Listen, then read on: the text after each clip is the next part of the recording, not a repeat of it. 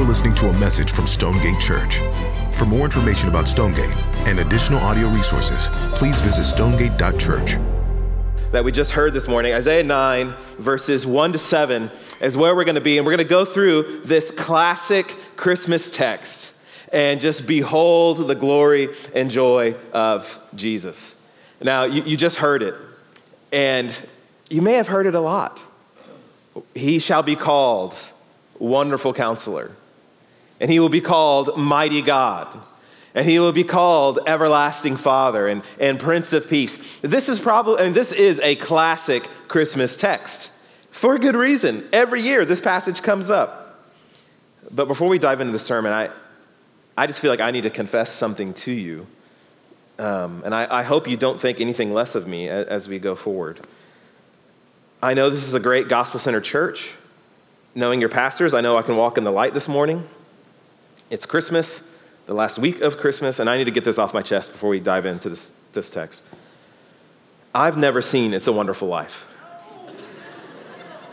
Should I leave? Am I done? It's over. It's okay, thank you, brother. I've never seen it. I don't know how that happened.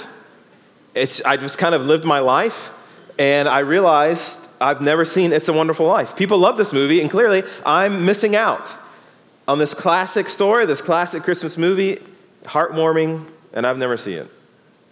I'm going to change that this week, I promise you. I'm going to watch it this week. But this morning, church, I wonder if some of us, we've heard these classic words of Isaiah 9 probably more times than we've seen It's a Wonderful Life. And maybe it's just becoming routine. Maybe as you heard the passage being read this morning, you thought, here it is again. Yeah, I've heard these things. And it just kind of plays in the background of your heart. But I think on the other side, there might be some of us here this morning that might be the first time you heard the classic Christmas text. That it might be the first time you've heard about a child who's going to be born, that little ball of baby fat, and it's going to be called Wonderful Counselor and Mighty God. An everlasting Father. What does that mean? And that's what we want to dive into this morning.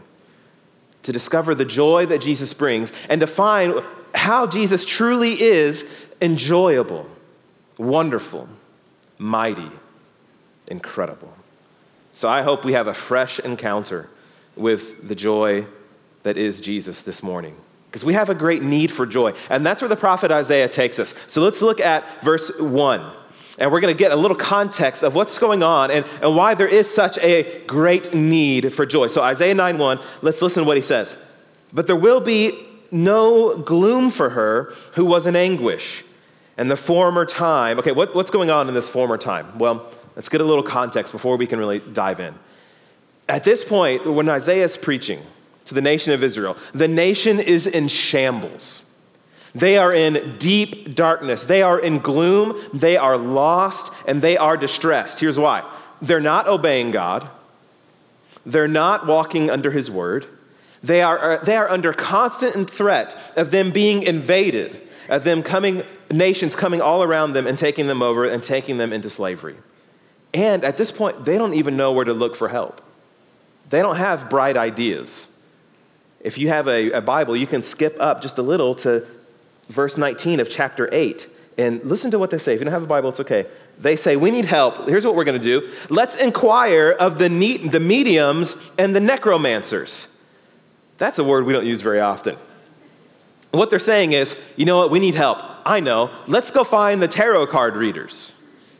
Let's go down and make an appointment with the fortune teller. Why do they need appointments? I don't understand why. Let's go to the witches and warlocks, and let's get some counsel. But listen to what Isaiah says to them in verse 20. No, go to the teaching and go to the testimony. So Isaiah's telling them, brothers and sisters, we have to go to God's word in the midst of our deep darkness. And then verse 22 of chapter 8 says they're totally lost, wandering in deep darkness. And listen, I know some of us have come in here today and we feel like we're wandering in darkness. Our lives are in distress. We're just trying to get our bearings. We barely even made it to church on time. And this year has been unlike any other. A pandemic, the turmoil, the tragedies we see around the world, the isolation, the quarantine, the national unrest, our feeling alone and wondering if anyone notices we're not around, we're confused. 2020 has been a constant wandering in darkness and wondering what is next. We need joy. And God has a word for us, and it's in 9:1, the very first word of 9:1. I love this word. But. This is the second best three-letter word in the Bible. The first best three-letter word is God. Second best is but, because but is a pivot word. Everything's dark, everything's gloomy, everything's tough, but God has something for them. And beloved, this means that God has something for us. God has something for you this morning. And this is the simple message of Christmas and of Christianity, that God has something for you. That even though right now we may be wandering in darkness, and maybe we have totally mismanaged our lives, and maybe you've gone to tarot card readers, maybe you've looked into horoscopes, maybe you've spent more time perusing Google for counsel than God's word. Maybe we sit in the rubble of our decisions this morning, and we're just trying to make it through 2020. But there is a plot twist coming. Verse 2. The people who walked in darkness, so who lived in this gloomy distress, now look, have seen a great light. Those who dwelt in a land of deep darkness, it's just everywhere, on them has light shone. Here's what we got to admit about darkness this morning. Darkness can be scary. I am not manly enough to lie. Darkness is a little freaky. So when my 7-year-old son, when I'm putting him to bed, and he says, "Can we leave my closet light on?" I don't tell him, "Be a man, son, you're laying in the dark." No, I say, absolutely, you can have the light on. You know why? Darkness is uncertain. You don't know what's out there. And we all believe this to this day. And real quick, just we can show this. Does anyone have motion lights on their house? Does anybody live in a neighborhood with street lights? You know what all of these things are? They are adult night lights. Because we all know the darkness is scary. And we want to see what's out there. It's disorienting, it's troubling, it's anxiety raising. And that's why Isaiah comforts the people saying, a light is shining. You don't have to fear anymore. You don't have to worry. You're not lost. A light is coming that brings joy that you can enjoy at Advent, at Christmas. And look at the joy level rising in verse 3. Just look at verse 3. Isaiah says about the Lord, "You have multiplied the nation," and here it is. "You have increased its joy. They rejoice before you as with joy at the harvest, as they are glad when they divide the spoil." Now, we don't ever do this. I don't know if that's, you know, have harvest times in Midlothian where we go and gather, and just imagine Christmas morning, and just the spoil of presents, all these things, and the joy that's there. Isaiah says, this is what this light, this Christ light is now doing, increasing joy. 4 times in one verse. Joy rising, glad, joy, rejoicing, joy. So from darkness and gloom to 4 times magnification rejoicing from this light. Now you might remember the GDP from economics in high school and college. The gross domestic product of a nation, the things that they produce and the goods and services and the exports and imports and all these kinds of things. But you know what's more important than GDP? Is the GDJ, the gross domestic joy of a nation, of a people. That's why he says, you've increased the nation, you've increased their joy. The main export, one of the main exports from heaven, from God's heart to us, is joy. God is in the business of delivering joy to a deep and dark and distressed and gloomy place. And it comes in the bright light of the Messiah. And he can increase your joy. Is your joy increased? Do you find Jesus to be enjoyable? How can we have at Advent, I don't want any of us to have a joy at Advent that then kind of just tapers off when January 2nd rolls around? How can we have an Advent joy that's actually advantageous to us past Christmas?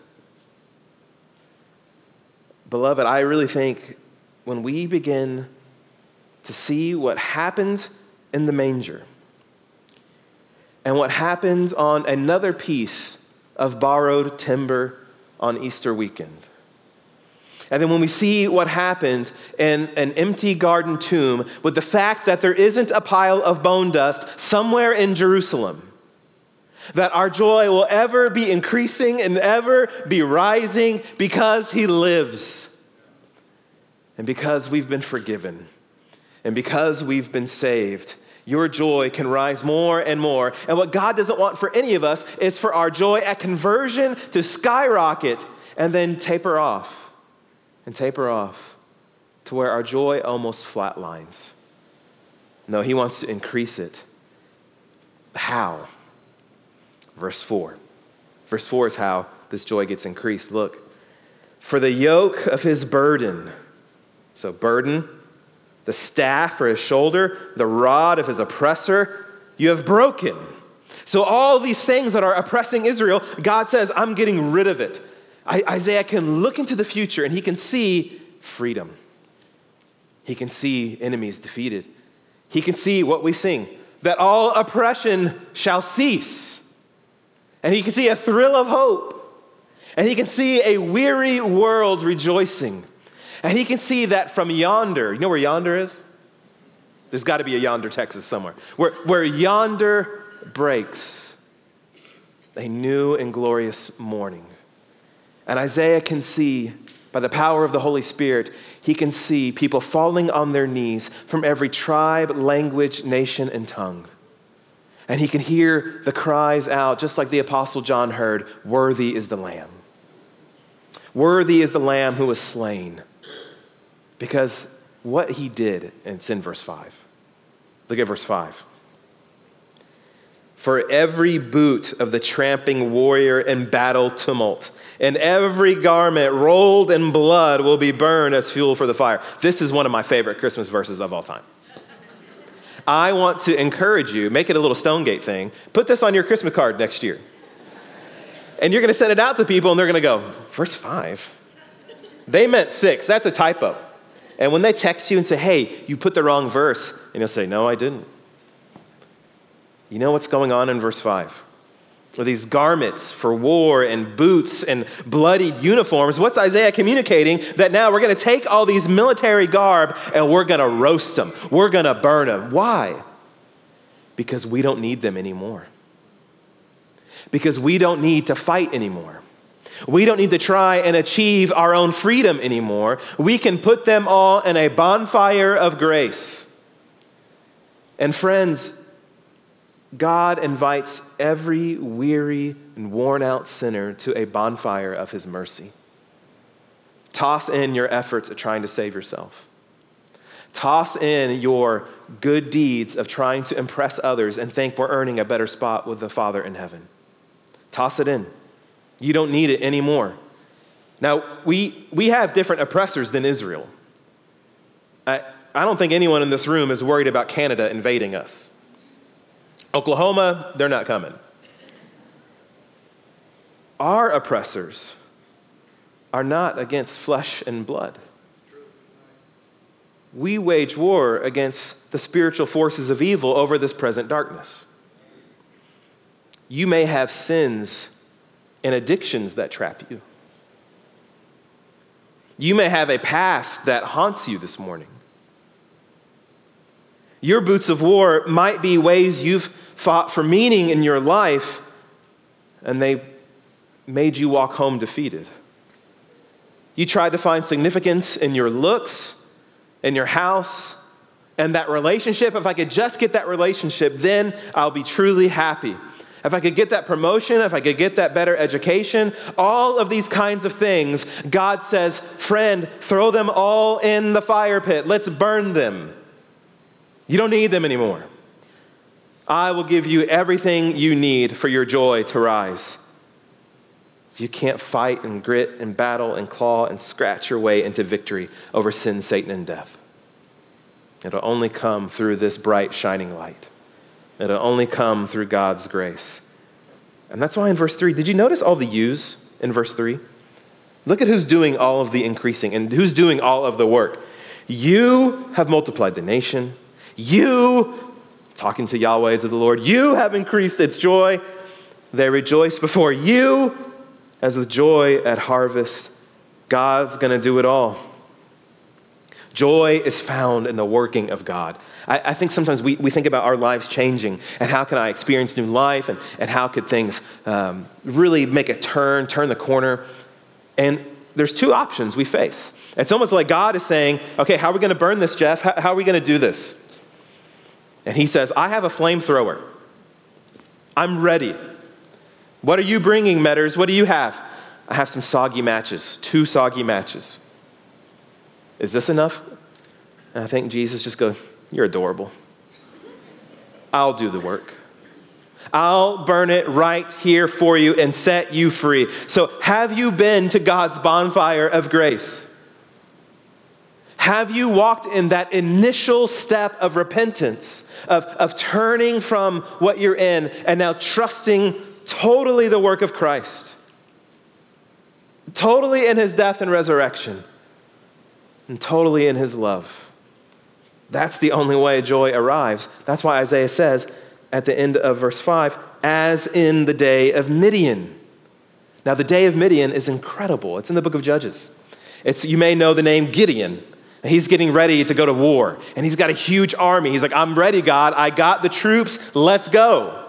And God says, army's a little too big. Let's make it a little smaller. Okay, God, we can knock out some of the snipers and we can take away some of these things. We don't need them. Okay, God, how about this? No, your army's still too big. All right, Lord, we can make it a little smaller. He whittles it down to 300 men. Okay, Lord, is this it? Perfect. Because I want you to know, Gideon, I will deliver you. It will not be your strength. And right now, friends, the Lord is telling us at Christmas, how about a baby to set you free? Is that humble and lowly enough? Are you willing to stoop yourself low enough to put all of your expectations on a baby? That's the reason for joy. That's where Isaiah takes us in verse 6 and 7. So look, all this battle, all this darkness, all this gloom is going to be burned. How? Verse 6. That's the answer. How? Why? For to us a child is born. To us a son is given. I love this. A child. The answer to all of our darkness isn't Grogu, isn't the child from The Mandalorian. This other child, to where all of your distress, all of your oppression, all of your pain, I mean, do you feel the magnitude and the oddity, we could use the word foolishness almost of the gospel that's being communicated here? All the pain in your life, all of the distress, all of the gloom, all of the diseases, the oppression. You know, God says, how we're going to get rid of this? A baby. That's God's plan. You have never thought this way. You know what could really help me unclog this toilet? Let's get the newborn. Where's Timmy? Bring him in here. Even though he doesn't have like a full skeleton yet, he's going to help me unclog this toilet. He doesn't even have kneecaps, but he could help me. Man, we're having this crisis at work. What are we going to do? I need to bounce some ideas off somebody. Bring in the toddler. I want to bounce ideas off of him. No, we don't think this way. Because as far as humans go, the baby years are the least helpful years we have. Except, you know what? Babies have an incredible gift built into them. They can get you out of anything that you don't want to go to. Weird in-law gathering coming up. Oh, got a little sniffle. We can't come. But this baby, this child is way different. We see it already. Isaiah's front-loading it for us. Look at how different this child is. And he continues, and the government will be upon his shoulder. Notice it doesn't say a government, or even just Israel will be on his shoulder. The government, the universe, the world order system, all of it, he will govern. This child is a genius. He can handle the responsibility of the earth on his shoulders. Managing the universe isn't above his pay grade. Because look at how wonderful and how enjoyable Jesus is. Look at all these nicknames and qualifications of Christ. He will be called Wonderful Counselor. Okay, we got to pause right here because we live in 21st century Bible Belt. The phrase Wonderful Counselor does not mean Jesus would be the best Pine Cove camp counselor ever. Now, I totally believe Jesus would be the best Pine Cove camp counselor ever. But that's not what Isaiah is telling us. The phrase Wonderful Counselor is a wartime phrase. That's the context of a lot of this stuff, isn't it? The boots, the bloodied garments. Jesus is the best wartime strategist. Meaning, he has counsel for you that will help you combat and fight the spiritual forces of evil. That will help you and teach you how to turn from sin. Not just help you, should I take this job or that job? But to help you walk in holiness. So this Advent, Jesus is still the wonderful counselor for us. Don't doubt his counsel. No matter what we're learning how to engage on social media, no matter what we're hearing from TV and media and all these things for how we should think about this world, Jesus still has a counsel for us that the last will be first. That the meek really will inherit the earth. That those who mourn really will be comforted. And that those who hunger and thirst for righteousness, you will be filled. And that those who believe in him will never perish. Jesus really still is the wonderful counselor. So we must treat him as such, and we must go to him. And we will never be disappointed because he is also what? Mighty God. Now we see how unique this baby is. This is mighty God. He shall be called Mighty God. I hope that if a baby's born here at Stonegate in the next month, I hope you don't get a birth announcement that says 6 pounds, 8 ounces, bundle of joy, baby God, mighty God is here. That would be freaky. You don't call a baby mighty God unless this child really is mighty God. And so what we're learning about Jesus here is that he really is very God of very God, as the Nicene Creed teaches us. That he really is light of light. That he is eternal God himself. That Jesus is not just a great teacher who got zapped with some God powers at some point in his life. That Jesus is the eternal Son of God. He is not God Jr. Jesus is not Diet God. Jesus is not the diluted pre-algebra God. He is full-strength calculus God.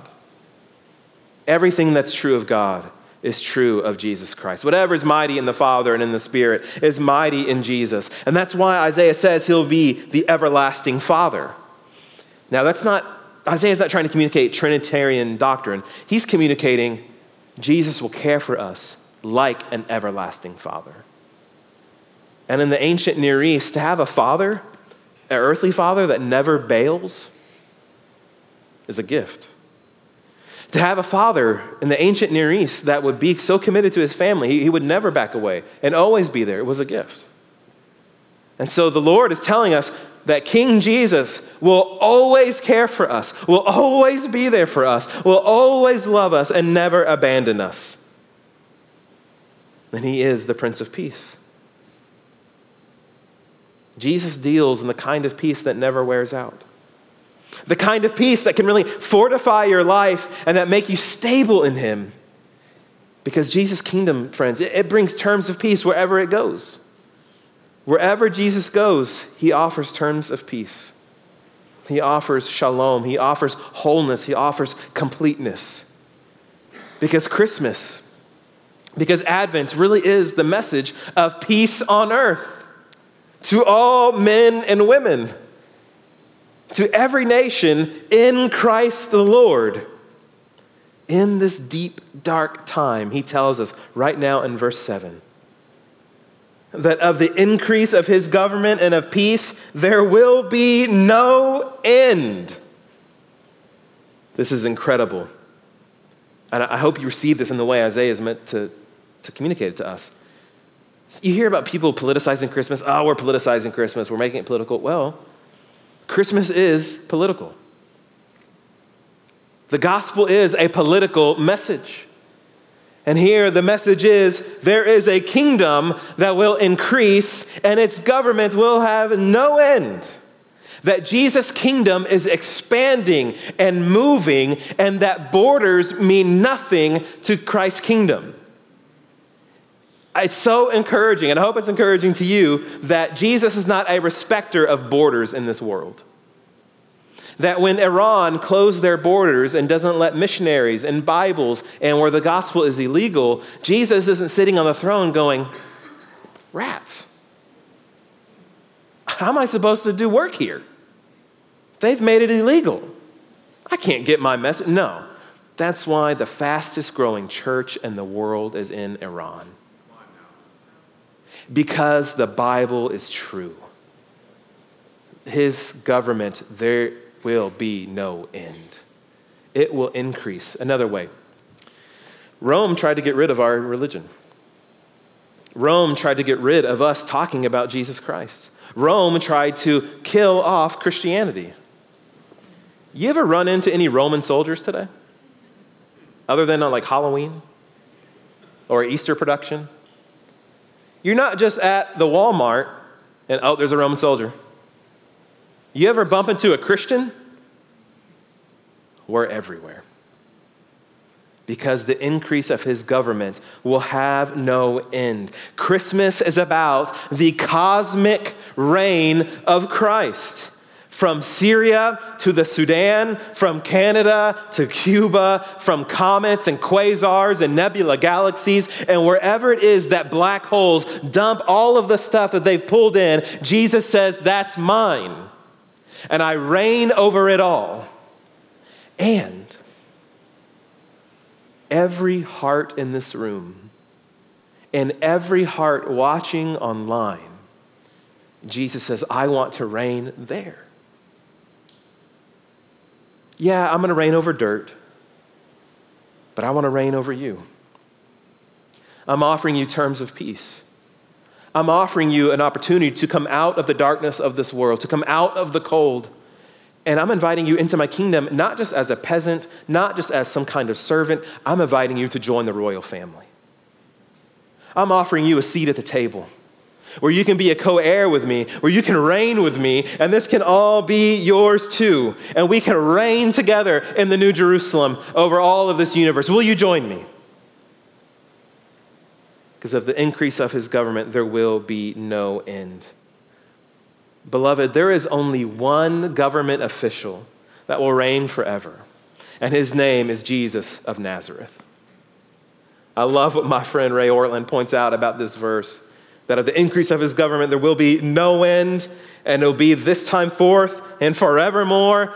Ray points out that with Christ's government, no one will ever have to chant 4 more years. 4 more years. Christ will reign forever. And God loves saving sinners. That's what verse 7, the very last phrase, and verse 7. You know why Christmas happened? The zeal of the Lord of hosts will do this. Saying, I'm going to save you. God's zeal is why Christmas happened. God's passion to save sinners like us. God is committed to saving every worn out and exhausted sinner that wants to collapse into his arms. He will take you. Are you in his kingdom? Is Jesus your wonderful counselor? or is he just an advisor? Is Jesus your mighty God, or is he just kind of a mighty mascot for you? Is Jesus your Prince of Peace? All of this is meant to land right here this morning. How does the joy of Advent actually happen beyond the carols and beyond the wassail and beyond the hot cocoa? How do we have an Advent joy that lasts forevermore? It's in two little words that you may have just glanced over in reading. It's in verse 6. Two little words. For us. For us, a child is born. This is the key. To see that, oh, Jesus was born, that's great. That's not enough, beloved. To see he was born for me. That he was given to me. No other baby was born with this kind of expectation. I'm sure there's an expecting mother here at Stonegate.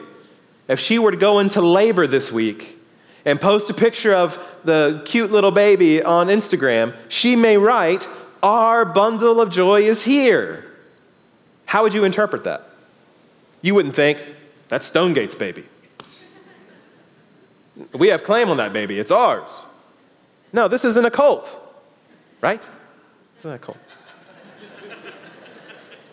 This is a church of the living God. We know what that phrase means when we see it. Our bundle of joy. We know immediate family, given to them. That's their baby. So great. But Jesus is born with for to us. And the birth announcement there on the hills of Israel to a group of shepherds, what do we hear? For unto you, shepherds, is born this day in the city of David a baby lying in a manger, Christ the Lord, born to you. The shepherds are like, I don't have a wife. I don't know. No, this baby's for you, to save you. And that same birth announcement comes to us every Advent, that unto you, Stonegate, has been born this day in the city of David, lying in a manger, wrapped in swaddling cloths, a Savior. The eternal Son of God came for your sins, leaving heaven, and he took on a complete human body. I mean, all of divinity, all of his eternality, now put down together into an embryo into Mary's womb. And he takes on blood vessels and skin and hair follicles and a digestive tract and all the goopiness that comes with it. And he was born and he was burped and he was washed and he was wiped. And he grew up and lived a sinless life so that one day he could march down to Golgotha, to ground zero of our everlasting hope. That he would take our sins on the cross, as Galatians 3:13 tells us, that Christ would redeem us from the curse of the law by becoming a curse for us. For it is written, cursed is everyone who is hung on a tree. So Jesus became the cursed one, so that you and I could become the blessed ones. And he's changed. He swapped with us the most glorious swap meet that's ever happened, of Christ giving us his righteousness, Christ giving us his perfection, and him taking all of our wickedness, him taking our drunkenness, him taking our lust, him taking on our lies, our people-pleasing, our gluttony, our fear of man, our desperate need for approval, our gossip, our materialism, our greed, our drug use. Jesus says, I'll take it all. And he is not repulsed by any sinner in this room. See, we think our sins, that God just holds his nose up at them and then tries to get us close. But in fact, it is those things in our life that Jesus says, come closer. I'm going to love you so deeply that you will lose these sins. As the early church father, St. Augustine, teaches us, that he will come and he will reorder all of our disordered loves. We all walk in here with a bunch of disordered circuits all over the place in our hearts. And Jesus says, I will love you so intensely that I will reorder your heart and reorder your life. If you will believe, given to us. To us. Is he yours? Have you received this Christ child? Have you received Jesus as your Lord and Savior? And I know some of us are going to be tempted to think, he didn't come for me though. You can be in us. This is what's great about the word us. All of us can be in us. It's not for to the people who grew up in a Christian home. For to the people who never did that one thing in college. For the people who didn't commit this kind of sin, or for the people who don't battle with depression, or for people who don't battle with anxiety, or for people who never, and we can fill in the blanks. No, the Bible says us. You can be an us. That's the beautiful reality of Christmas and Christianity. Anyone can be an us. Throw all away your efforts at trying to save yourself into that bonfire of grace. And just say, Jesus, I am trusting totally in your birth, in your cross, in your resurrection, and your reigning in the heavenly places, and that one day the trumpet will blare and the clouds will be rolled back and you will descend at the second advent. That's what I'm waiting for, Lord.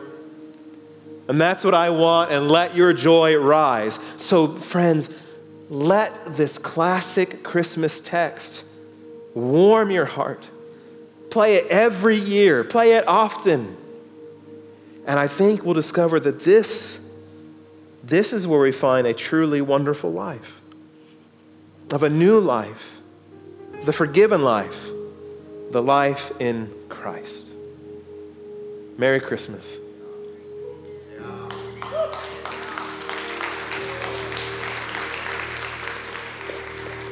Let's pray and enjoy Jesus together. King Jesus, we praise you that when we dwelled in a land of deep darkness, that when we were in gloom and distress, and that when we were lost, a great light has shone. There on the hills of Israel, and here in Midlothian, and even there on our couch at home watching, a light is shining, and the darkness has not overcome it. So, Lord, we want to have testimony of the light in our lives. And we want this joy to rise from this bright light.